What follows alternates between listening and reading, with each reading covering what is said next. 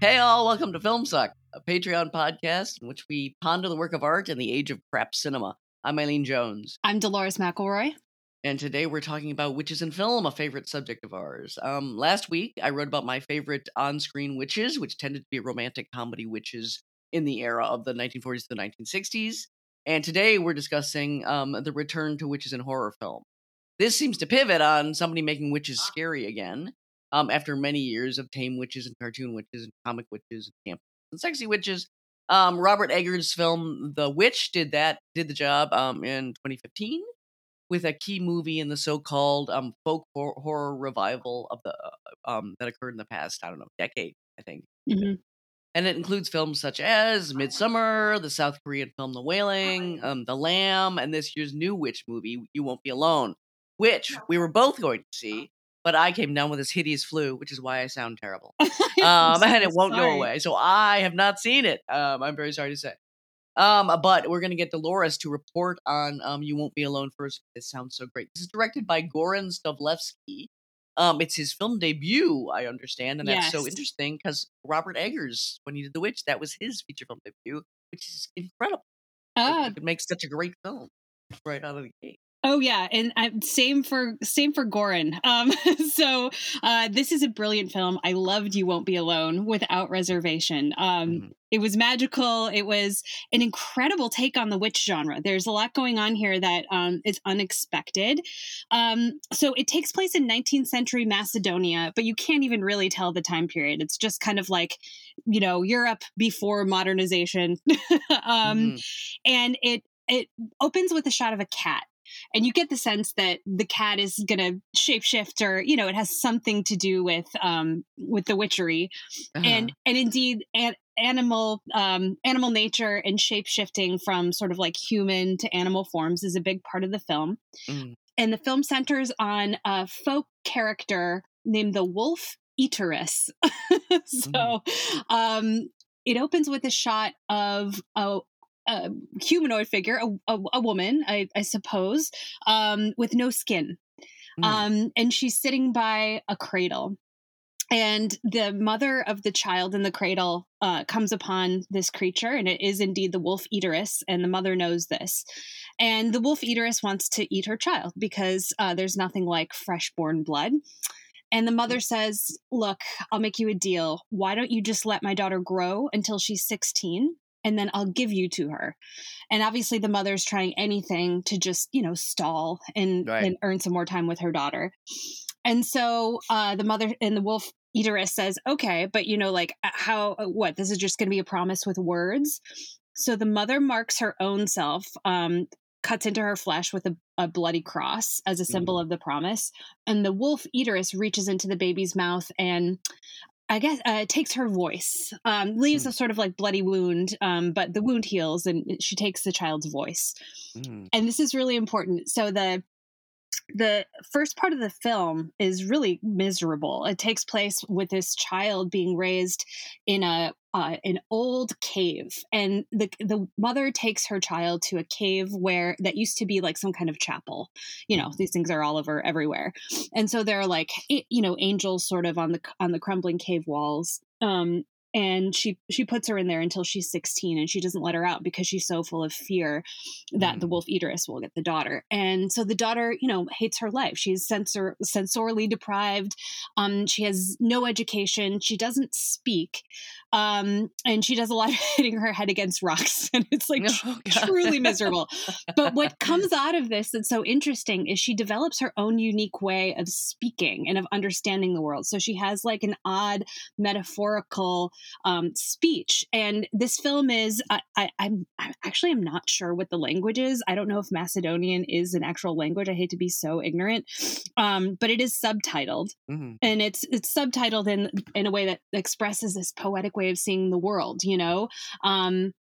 So that, first of all, is kind of amazing because they sustain this throughout the whole film and it doesn't bother you. Or it didn't bother me. That's truly amazing. Yeah, it is. It is. And so much of the film is about, it's the conversation that comes up in many witch films between the world as it is experienced by quote normal humans, and the sort of miraculous world of witches. But this film doesn't have that usual conversation. The regular world is shown to be quite spectacular. When the girl is 16, the wolf eateress comes to get her in that cave. She arrives in the form of a hawk, and she escorts her out of the cave and into the light. And the most memorable scenes of the film are of the girl experiencing the world for the first time, the sun and the water and the breeze and the leaves. And that's done, in a million different ways. It does sound kind of Terrence Malick-y, and it does have a little bit of that, but in the best way. And, they tilt the horizon line like 90 degrees to convey the sense of like vertigo, like coming out of this cave. And so intriguingly, this tracks, that the sort of witch gives the girl a more magical, heightened sense of the world. But then if you look at it another way, she's really not giving her any like magical powers. It's just the girl experiencing the world itself. Just cutting quickly. We should note, of course, it's going to be spoilers galore. So. Oh, I'm so sorry. Yeah, spoilers galore. Well, up to this point, you're still talking early in the movie, so I am. I think it's a good time to say we're going to spoil the hell out of this and all the other movies we talked about, which won't be many. Go ahead. Turn back now. Go see the film and then come listen to this because I'm about to spoil everything. So long story short, the girl doesn't like this wolf eateress. She's mean. She's kind of mean. And she, the girl has a sort of like soft spot for the life that she's supposed to learn how to eat, like the bunnies and the cows. She does, none of this film is sentimental. Nothing about it is sentimental, which is amazing. It shows the brutality of life in Europe, just utterly brutal. Women taking time out from the harvest to go have a child by the fucking fence, and then literally back to the cornfields, wife of Boris, utter fucking misery, which is good. It's good to show that. And just when you think like, okay, this is a critique of like life under patriarchy, that tracks, it doesn't, it that's there, but that's not the ultimate point of the film. So our main character is able to inhabit the bodies of any kind of person whose heart she steals and puts into her own body, and it's gory as hell. And she does this several times. She becomes a woman, and that woman has a brutal husband. Then she decides to become a man because being a woman seems like it sucks. Being a man is better, but the best is when she becomes a child. She puts herself into the body of a little girl, and she's never known love like that. And of course, she herself didn't get to have a childhood. So that's spectacular.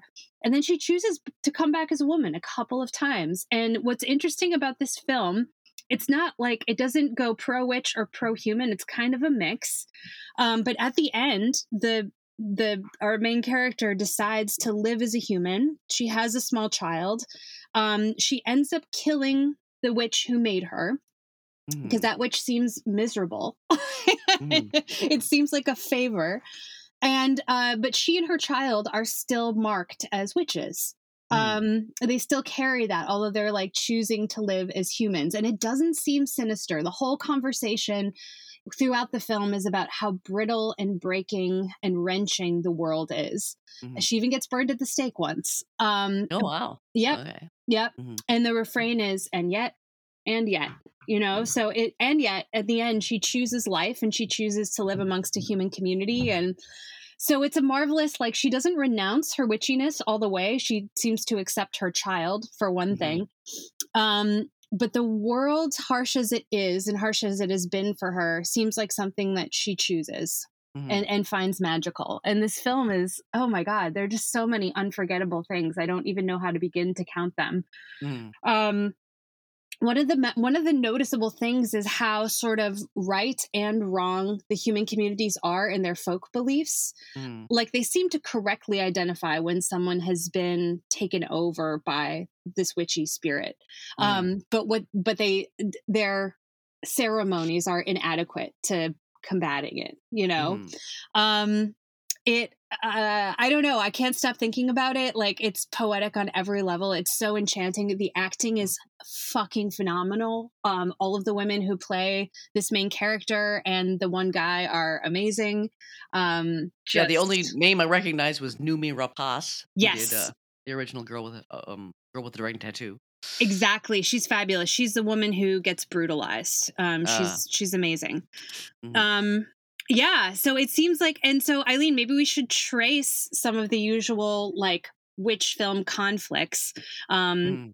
Does that sound unusual to you? The way that Well, this some ends? of it, yes, Yeah. some of it does definitely. Um, just wanted to ask quickly so the original witch spirit or witch being or It's whatever, the wolf eateress. Yeah. the wolf eateress. Is Yeah. there an indication of why that creature is miserable to the point that it doesn't seem to have an accommodation with the world? That it's a mercy killing. Is there any Not indication? a satisfying one. It seems like she does.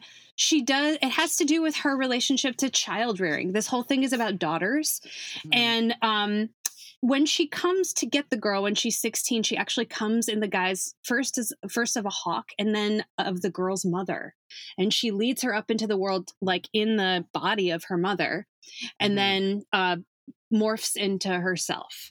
right. And when her mother promised her to the wolf eateress, she basically promised her a daughter. So the wolf eateress, like, kind of unsuccessfully mothers the girl, and the girl kind of Ah, rejects her mothering. ah, And at the end, the wolf eateress torments her throughout her life and follows her and even murders people who are close to her, who she comes to love. And at the end, she confronts the wolf eateress, who has come to visit her child, who she had. mhm, It's the first child she has in this journey, and she obviously she's prepared to do anything to protect her child, but it's more than that. The wolf eateress is so angry that she's able to have this child and that it seems to come like easily to her, mm, mothering and loving and all of these things, and mhm, she seems regretful and envious, and that seems like the source of her misery, although why she should be sort of like regretful or envious doesn't make a lot of sense. Like there's no, or it, I mean, there's no or like, unless you follow that line of this is thematically about the mother-daughter thing, then it seems like, taking a line through Freud, there's a lot that makes sense. well, You know? exactly. Yeah, yeah, yeah. Right. I'm sorry. Yeah. It doesn't make sense outside of like a very perhaps like conventional view Yeah. of women and what they want or should want. But, Well, I meant more like, women's place in the patriarchy is this horrifying, kind of a horrifying one where you're never going to be allowed to be fully adult, fully realized. And then what can the mother do for you? The mother isn't the seat of power, so what can the mother do but sort of hand you the poison chalice and say, drink, and then indeed, you get that's to be more me. sophisticated. Then you get to be me, and then who wants that? And that whole idea of like, if the power is the male line, Hmm. Hmm. why would you want to be your mother? It, That's the melodrama thing. Like, oh my god, I have to be my quote unquote mother, and the mother figure is usually the first wife. And Rebecca, it's usually a first wife figure who's gone mad in the attic, or whatever, been murdered by the husband or whatever, and then you get to be next. You get to be the next brutalized being. Very much so. And the Yeah. wolf eater at the beginning of the film, the wolf eateress promises a way out of that. And she like self-consciously says like, "Oh, just you wait. You think this looks good? They'll get you. They're not going to let you rest. Your life is going to suck. You'll come Right. back to me." But she ends up not. Mm. So yeah. Well, in other Yeah. words, it sounds like she breaks out. How Exactly. did she break out though? That's interesting. Yeah. She just finds her own. I don't know. She finds her own way. She finds her own way to be a different kind of mother. That very Yeah. much so. And Yeah. she Yeah. sort of self-consciously, she's sort of beautiful in her endless curiosity of like trying to figure out how the world works. Like Mm. she's always spying on different populations, like, young men, children, whatever, and thinking to herself like, so that's it. Okay, that's what they do. Uh-huh. And she's very self-consciously trying to like learn how to be a human in many different forms. Mm. And so yeah, I think that through her like uh conscious pursuit, she does figure out a compromise that works for her. Uh-huh. But again, it's not sentimental, like the brutality of everything is like very much in the foreground. Mm. But and yet, there's so much beauty. There's the leaves and the running brook and the harvest and all of those things. So yeah, Mhm. it's Wow. Can't wait it's to see it. Mm. unexpected, very Yeah. unexpected. Mhm. Yeah. Yeah, I mean, because yeah, if let's do some thematics, just because the mother daughter thing is pretty. at least in something like, if you look on the lighter side, which is what I wrote about, like Bewitched, say, Yeah.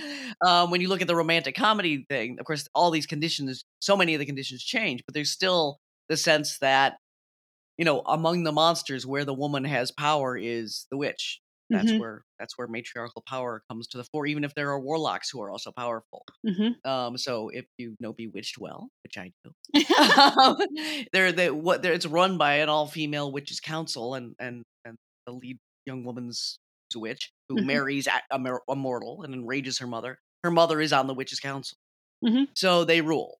So that's pretty common that the women have the power, and they have everything. They have total sexual freedom. It's interesting because for such a in those films in the essay I talk about Bell Book. They're again 40s 50s films. Bell Book and Candle is 58. I Married a Witch is 42, and then Bewitched runs from 64 to 70. Mm-hmm. Um, um, it's all. What was I? No, I just lost my train of thought. Damn it. The matriarchy. No, I might have to ask you to cut that out. Let me think. What is it? Yeah, there's this strong matriarchal line in Bell Book and Candle. Gillian is the lead. Young woman, young blonde. They're all blondes. Mm-hmm. As if to make them lighter and more somehow less dangerous than a dark-haired witch would be. They have more power, so Gillian has the most power of the other members of her family, and so on. Mm-hmm. So that's typical. But if it's the romantic comedy or the comedy sitcom comedy genre or whatever, all three have roughly the same plot. The young witch woman who has a lot of power is going to cede it all voluntarily for not just a mortal man, but a barely adequate mortal man. Like of all Mm-hmm. mortal men, why pick? It's complete nobody, nothing. Mm-hmm. And either you lose your power through love, or you voluntarily cede it in the case of Samantha and Bewitched. Right. So this whole relationship of the woman can be all powerful until she finds love, till she falls in love, which is kryptonite to her usually, Mm-hmm. and will lock her down forever into powerless mortality. Right. But it's presented as if, isn't that wonderful?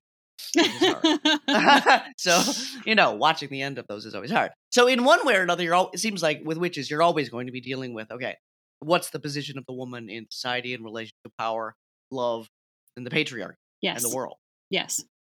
So that seems basic. Of all the ones I can think of anyway. I mean, there's not that there aren't exceptions. I mean, in the 40s, there's a witch movie called The Seventh Victim that's very cool. It takes a very unusual tack in that it's a pair of sisters. One sister goes missing, the other sister is searching for her, and she finds out this sister has joined a coven, but it's a New York City coven of witches. But they simply act like bohemian sophisticates. They hang around having cocktails and having card parties, so they're very, very disappointing. And because they're not a conduit to anything larger. The sister who had disappeared, the reason she's disappeared is she's hiding because they're going to kill her for quitting the coven. Right. And the way they kill you is to try to force you to drink poison, or it's just basically send a thug after you to knife you in an alley.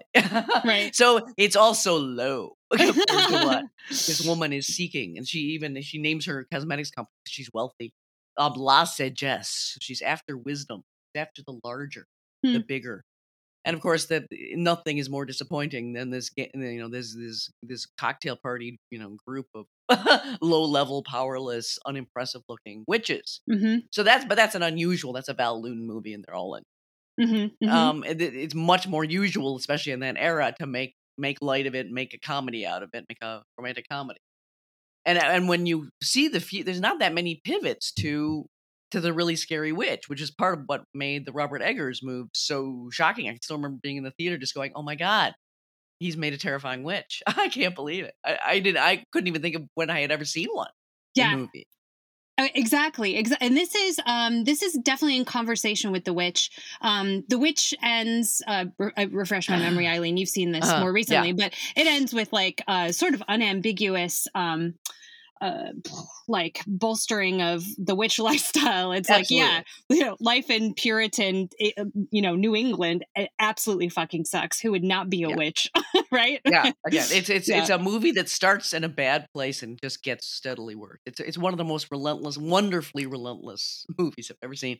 It literally starts off with the father of the family being such an insane religious purist that he's challenging the Puritan authority in the settlement, and they throw him out. They throw the family out, and it's 1620 something. So you're barely going to be able to survive in the settlement. So as Right. soon as they're literally 5 minutes into the film, they're in their little wooden wagon lurching out of the gate into total wilderness, and you're like, they're all going to die. Mm-hmm. They're all going to die. There is no way that's going to work. Yep.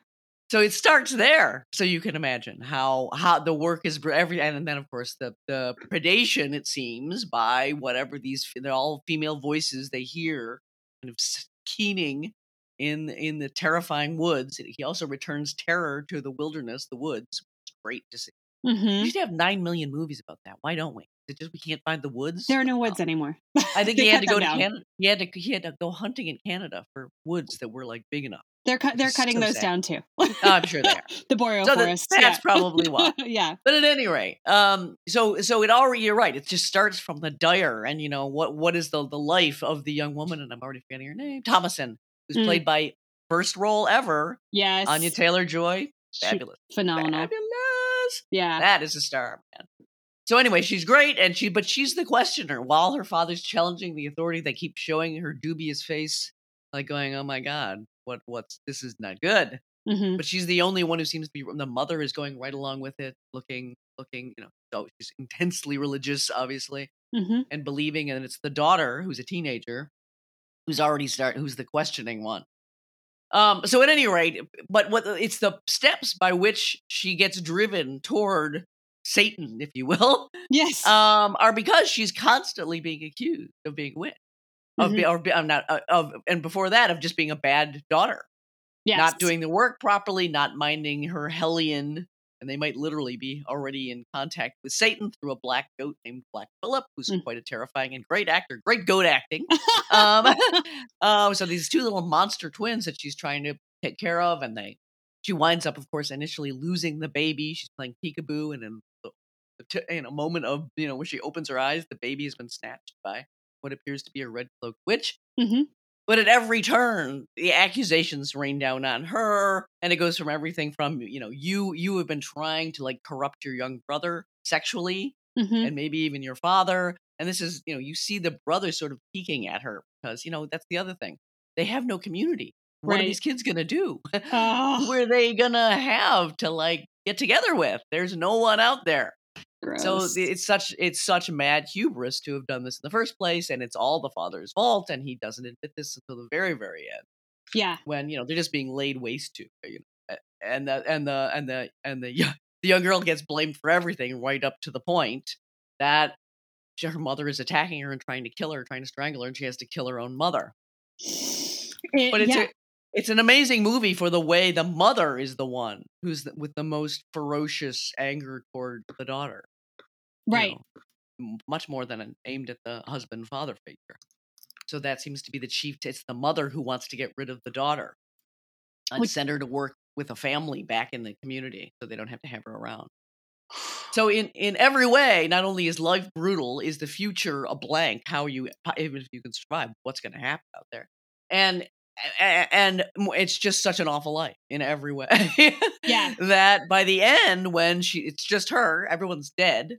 She's out there. She'll die next. And Black Phillip, she's talking to Black Phillip, and turns into a kind of satanic figure in black, who then whispers to her, "Would you like a pretty dress? Would you like to see the world? Would you like to live deliciously?" And the answer is going to be yes, please. Of course it is. Mm-hmm. So yes, you get a very unambiguous, if you're going with this, which I assume you are. I guess you could try to make up, no, she's gone mad. It's all in her head. It does not play that way at all, because you're fully in the world, the way they would have seen it. Yeah. She goes off and joins the witches' dance in the woods, nude. Yes. And it's great. So, And I'm oh so yeah, down to like, like totally let's have an unambiguously sort of like radical feminist like absolute. witch film. That's it's the best kind of witch film. And but it's interesting when you think about it, because they have never up to that point. Every time you encounter the witch is so terrifying.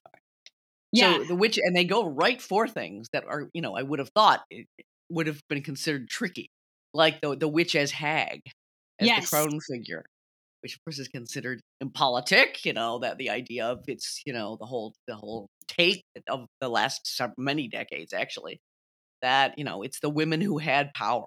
Either they had medicinal power because they became very self-educated in herbal treatments, or Mhm. they had land, or whatever. They were older, they had some sort of authority in the world. They were the ones getting accused of being witches and killed because they had power of Yes. some sort, or some sort of perceived power in the community that people didn't like, or there were grudges to be settled, or whatever. And then you go after these old women who aren't serving the roles that are convenient to patriarchy, and that's why they witch trials, blah blah blah. Mhm. Okay, so that was another astonishing thing, to have them go right for the crone.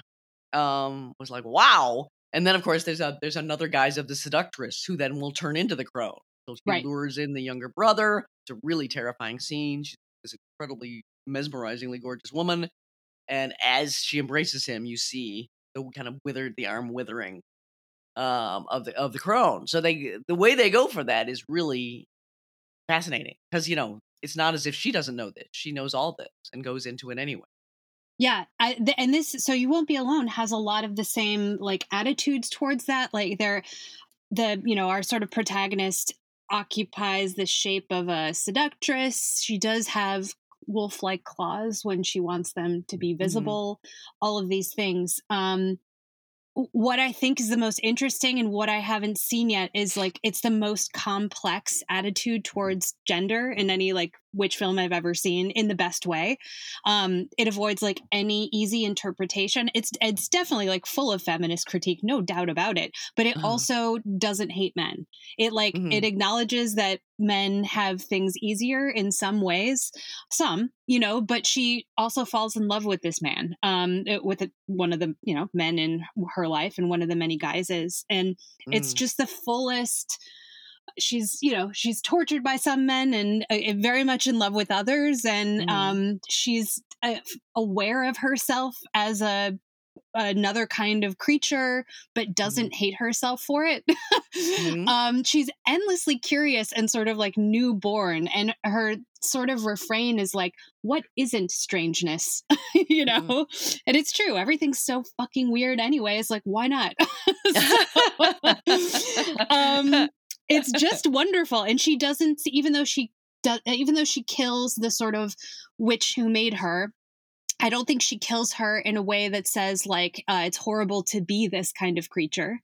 Mhm. I think she just sees this particular creature suffering, Mhm. um, and it's also caused her suffering. So it's also defensive. But Mhm. yeah, I'm just like gobsmacked by it. And again, like it shares the virtue of the witch, and that it makes rural life very scary. Like, Yes, which is very much part of the larger folk horror phenomena, which you could just simplify and say the countryside is terrifying, yes, and the yes, past is terrifying, and you put those two together, and it's like, totally.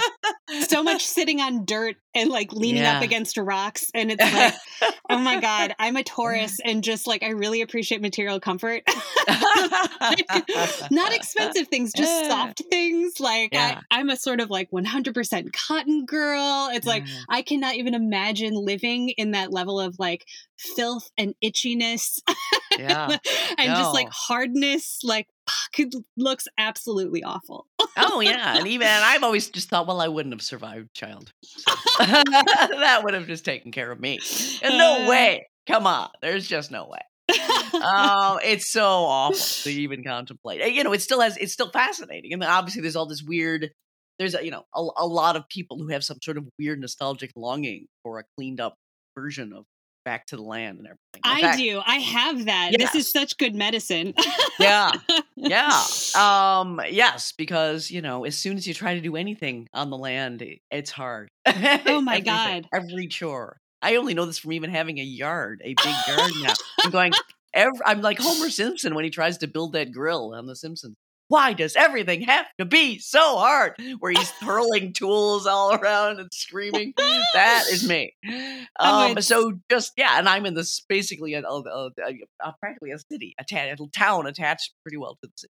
Yeah. So imagine, put me out in the road, and I have the same longing, believe me. I almost was going to buy a house way the hell out in the country, and, kindly friends talked me out of it. Yeah. Thank God, because I mean, it's so nice to visit, nothing like a weekend out there going, oh, this is lovely. Well, I get to go now. Jesus Christ, I'm with you. And I always like Google, like I tell you about this, probably bore you to tears, but like I'm always Googling like my ancestors, like the ancestral villages. And this is like my pastime. It's like, instead of looking at like Facebook or whatever, I like Google the very small towns where my family's from in Italy. And I have such like, nostalgia for them, even though I've never been. And there actually is one of those rock grottos in my grandmother's town, Valle dell'Angelo in Campania, and it looks just like the fucking rock place where they take this poor sensorily deprived girl in this film. And I'm just like, oh my God, Dolores, like, yeah, that's so brutal. Like people were just fucking worshiping in caves. And imagine how cold it is there. And like, it's just like, you actually don't want to go back to the homeland. And like, if you look at these places today, like my grandmother's town only got electricity in the 1990s. Like, oh my God. Yeah. It's like really late. And you can get an Airbnb. You'd have to like try so hard to spend more than $26 a night. Like these places are still so impoverished, and like the places they have to rent out are like, here is a low stone hut in the mountains. Like you literally need to heat up water on the fire to have a shower.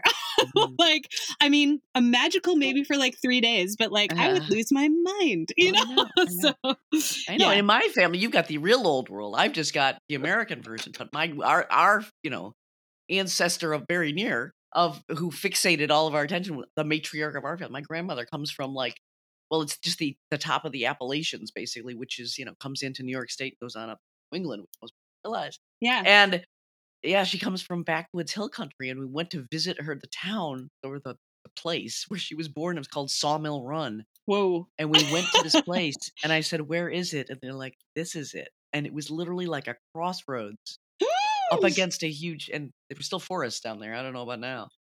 And it was just, it was terrifying. It was terrifying just to stand there. It was just like, there's nothing here. There's nothing here. What was there? Like, do you know? Like what? Obviously there sawmill. Was a sawmill. And there was a little cluster of very poor houses. And, there was just nothing there. Did your family work in the sawmill? On her side, I think they were mainly impoverished farmers. Like, by the time my mother and aunts knew and were experiencing it, they were impoverished Depression era tenant farmers, which is not good. Is it time to talk about all the stories are so terrifying that to hear them is to be fascinated and to be like, thank God I'm not doing that. Yes. Yeah. Is it time? Should we tell the listeners about like our witchy ancestors? Is it time that you told them about your grandmother? Oh, is that off limits? She came out of, a world where prophetic dreams and ghosts and, all the occult stuff was just a completely normal part of your life. And you were always seeing somebody dead. Yeah. So I had a grandmother who would tell me when I was a little kid, like she would stay up late sewing. She was very, very excellent seamstress, could make like a full suit, lined and everything. And she would say, oh yeah, they come to me at night and they'll come and sit down and talk. And she said, there's one guy who comes, this older man, and you wouldn't even know he was dead except he doesn't have any eyes. And this is my grandmother telling me, and I'm like 10. And, so that was just normal, though. They all were seeing it. It was all part. And when you saw the woods, you were kind of like, that makes sense. That makes a lot more sense. In Sawmill Run. I love it. Yeah. I love it. Yeah. Oh, go ahead. Well, no, I don't have that level of my grandmother would always do the scary Catholic shit. Like this is my great grandmother, Ange. And she would always from Valle dell'Angelo. And she would always say like the Virgin Mary is weeping tears of blood. I saw her last night. And I was like, what? I am 5. Why are you telling me this? But I looked up, when I get into this like genealogy shit, I told Eileen this, like their patron saint is this weird saint called San Barbato, and it's from the like Lombard era, but he was a witch killer, and he's a weird saint. He's like, or witch hunter. Witch hunter. There's a place called Benevento, which is very old, not so far, well, far-ish from, but same region as my grandmother's town. And the witches of Benevento are like kind of famous. There's actually a Netflix series about them, Luna Nera, highly recommend. Yeah, it's Italian. And it's great. Anyways, so this Barbato, I guess, went and, waged sort of war against the witchings in this area. And this area had like a long history of witchings because it's part of good old like Magna Grecia. And they had lots of temples to Diana. And so the old religion stuck around, and he didn't like that. But San Barbato is so like rare. There are only, I think, 5 towns in Italy that have him as a patron saint. So I like to think where there's San Barbato, there are witches. A film we should watch? It's called the Witch Hunter General. I'm down. It's the Wicker Man era of the 70s coming out of England. Nice. It's one of the big 3. The other is Blood on Satan's Claw. Okay. Of this, it's one of the big eras of folk horror. But it stars Vincent Price in a very serious role. There's a guy who just rides from rural town to rural town saying, she's one. We got to torture her to get her to confess, and just town to town. So my God. Great. It looks great. Okay, I'll totally watch that. Let's do it. Yeah, let's do it. But yeah, so just take the move of these 2 movies we're talking about to just sink into it and don't get an outside perspective on it. That seems to me kind of adventurous, because at least, though it sounds like Witchmaster General or Witch Hunter General does. The most typical description of folk horror in general is there's a contemporary person usually who encounters a whole community, say, of pagans who've returned to ancient worship. Yeah. That's Wicker Man, right? Yeah. Or it's in some way something's been dug up that unleashes, oldie-timey pagan power, whatever. But almost always there's that kind of modern frame in the form of a character leading us in, or some event that uncorks so you get this clash of the old and new. Definitely. But these movies don't. We're the new. I mean, we viewers. It just starts and you're in the old world. Yeah, and I really appreciate that about You Won't Be Alone, too, as well as The Witch. It's like paganism and whatever, quote, the old ways, which don't go away until contemporary, like industrial modernity, they coexist, and no one sees them as a contradiction. They're fully integrated, in these ways of like being in the world. And I like that. I think it's a good like reminder. These things did not seem contradictory. Yeah. Easy to overlap. Yeah, exactly. Yeah. And obviously, Puritans obsessed with witches, demons, the devil is ever present and has to be guarded against. And so the whole development of the witches is so integral to a whole worldview where it's everywhere. Your lightest thought that's not pure is the devil getting at you, and also the impossibility of living that way. Yes. Trying to live some absolutely mentally and physically pure life is so impossible it would drive anyone. Oh my God. To the opposite camp, shall we say? Yeah. The sheer hopelessness of it would seem. Yeah. Yeah. So I do like that move though. That seems super imaginative, and really, film is so good for that. Film is wonderful. Yeah, that's the other thing about these stories. Like, obviously, the narrative is very compelling and it has all of the force of a fairy tale, which is quite forceful indeed. But there's so much opportunity for things to, like, this is a uniquely cinematic, like, the way these are told, like The Witch and You Won't Be Alone, is like so uniquely cinematic, and it's not. It can only be done through sort of like revealing the natural world and all its mystery through film, and all the trickery as well that you can perform on film. So like, God bless it for that, because so many films are just glorified. I don't even know, like TV scripts, like they're all just plot. And this has these all have really strong plots, but they're strong in the way that they're like simply told tales, they're not like a bunch of fucking like details and like a web of stories. You know, it's Right. I And really they're allowed, you're right, they're allowed to accrue power in a way that seems unforced and exactly. uncontrived. Like you get a really powerful situation there, Yep. and then it's allowed to develop in this way. Because it also it gives you, it allows you to do a kind of independent film, as demanding as it is, to Yep. find the wilderness, to find the place. There's enough ways you can shoot a camera that you can do these kind of films for not such an astronomical amount of money.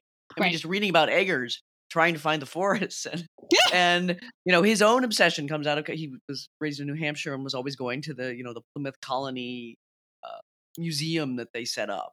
Became obsessed with history, Hmm. and clearly he's much interviewed in this documentary I watched. Probably a lot of you have seen it. It's been around a while. It's called where is it? I always forget the title. Woodlands Dark and Days Bewitched: A History of Folk Horror. It's very long, 3 hours plus. But he's interviewed in it a number of times, and he has really interesting things to say. Like, for example, his Puritans are they're from England, so the family is literally from England, and the older sister can remember when they had glass windows and things. How nice that was. So he's talking about how the figure of the hare, which is just a large rabbit, was big in the imaginary of the English, and it didn't cross over. Mm. Presumably because we didn't have, I don't know, we either didn't have the size hair or we didn't have the obsession. But and there are lovely images. You've probably also seen these. They're very funny. Sometimes there are memes made out of them, of these giant hairs on the edges of all those what are they called? What are the names of the holy works that are illustrated? Oh What's yeah, the like name? the big medieval Illuminated manuscripts. Is that yeah. right? Yeah. Yep, that's it. Yeah, so there's always these giant hairs, like taking a hatchet to somebody or doing something very bold, and so he uses the first indications that there's a devil, or among the first sightings and again, it's the use of the animal world is so powerful in these films, that these animals have an intense effect on everyone's. Not only are they key to their lives, but they become huge in their imaginary. So there's this Mhm. close up of a rabbit, and it's like the first time looking at a rabbit you may ever have felt nervous. Something about the eyes of the rabbit, this black rabbit staring unblinkingly and kind of appraisingly at you, Yes. that are in this are really terrifying. And he was like, "Yeah, I really wanted to bring back the hair, figure of the hair. That was kind of a central image and got lost." And so those kinds of reviving an imaginary and finding a way to make it powerful again, those are really thrilling. And there's so many opportunities there because most people don't know anything, frankly, about the past. We're so cut Yes. off. There's barely history taught. It was always taught stupidly and badly. Hmm. You really have to be on your own hook as far as reading up on stuff and looking into stuff to know about it. So that's something we could really go into in a big way, in a kind of experiential way that again, film is very good at. Right. Absolutely. And oh my God, Eileen, I wish you need to see this film because, and I you won't be do. alone. Guess what she gets to be animal wise? Uh-huh. She gets to be a dog. And I A know that's your dog? dream. Yes. Oh my god! And I know That that's seems your so dream. unlikely. Oh my Yeah. god! So if you ever wanted to know what it's like to inhabit the body of a dog as a person, well, you can find out. So, Wow, that's her last choice. That's so interesting. it's not her last choice, but Oh, it's it's one of the one of her choices. choice. Yeah. Yeah. Oh my god, because she's trying for a halfway point. Maybe. Humanity. Maybe. Yeah, yeah, oh my Yeah. god. So Well, because dogs are all close to, dependent on human beings, exactly. but they don't have to be human beings. Right. Wow, that sounds fabulous. Oh my god. Yeah. And, we should talk too. We talked about the terror of all this, but we should also talk about what's the fascination, what's the draw? Because, Gothic, another huge, area of melodrama and horror, also relies on this longing for the past, for the ancestral, for the old, Hmm. even while it's scary. Yeah. And the idea that it can reinfect the contemporary world is the source of chills and shudders and horror. Yes. So this same impulse of wanting to go back, horrified, repulsed, and then trying to get away from it. It Yeah. seems like it's part of all of these. So what is that about? Is it just, well, look how well we're doing and not so well? Yeah. How's modernity working out for you, kind of thing. Totally. I think, yeah, I really do. I don't think you could get much. I think the modernity thesis fits this one pretty well. I think undeniably, like we all feel, unless you're someone who happens to be in the place where their ancestors lived for thousands of years, which is not many of us at this point. I think we all feel completely cut off. I think we feel rootless, homeless. Also that we lost a bunch of knowledge, which we did. And I think these are like amazing, powerful fantasies of being restored through things like the land. The witch fantasy is all about learning native plants and learning how to use them and like understanding your rootedness in like some very specific soil, and I don't think all of those fantasies have to be evil. I know that they've been the source of evil in the past 200 years. But I think, every fantasy has a fear and as a flip side. It just means it's a need. It doesn't mean that we have to like treat it with violence, So yeah, I think that fantasy is very powerful about restoring like some link with the past. And obviously for women, it's one of the few images of feminine power that exist. Frankly, it's definitely there's a small handful of things you could think about in the past. It's not fun to think of the past as a time of like a nonstop brutality and abjection. If you go back and imagine like, what would my life be like if I were a woman 500 years ago? I mean, chances are it would suck. Maybe not terribly, maybe absolutely awfully, but with the witches are the only. What could you even imagine for yourself as as an entity with like some kind of like agency? Like, okay, you get to be like a mother superior or a witch, or if you go back further, some kind of like, temple. What do they call them? Sacerdotessa. I know what you mean. You tend the temple. The temple priestess. Yeah, figure. exactly. Yeah. There aren't a lot of options. There's not a lot of options. There just are. Yeah. I mean, no, the best looking one is the one who knows the herb, the one who knows the curative powers, the one who lives in the little cabin. The witch always lives. You can never find her living place. Yeah. It's always a cabin, an entirely self-sufficient cabin in the far, far woods that you have to go a long way to get. Yes. And it's not that nobody has ever lived that way. People have lived that way. Absolutely.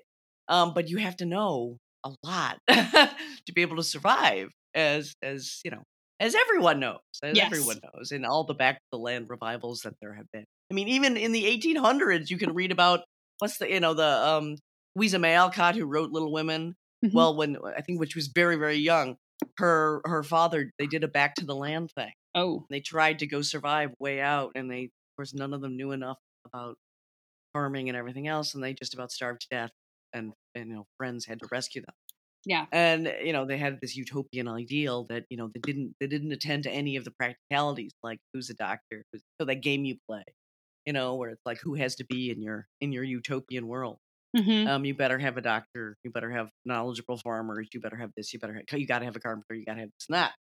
So all the hellaciously tons and tons of knowledge that you've got to have, that starts to be overwhelming once you even think of that. And the witch figure has, plus she's got supernatural power. I mean, so either way you go, if you go to, she's not really a witch, she's a woman of tremendous knowledge. And that's what's so kind of awful about the revival of the Wiccan, and the pagan, that impulse that's all over the place. You tend not to get a lot. Maybe if you go into it, there's much more about like, no, these are people who are actually studying, the earth and plant life and herbs and cures, and they're really trying to recapture knowledge.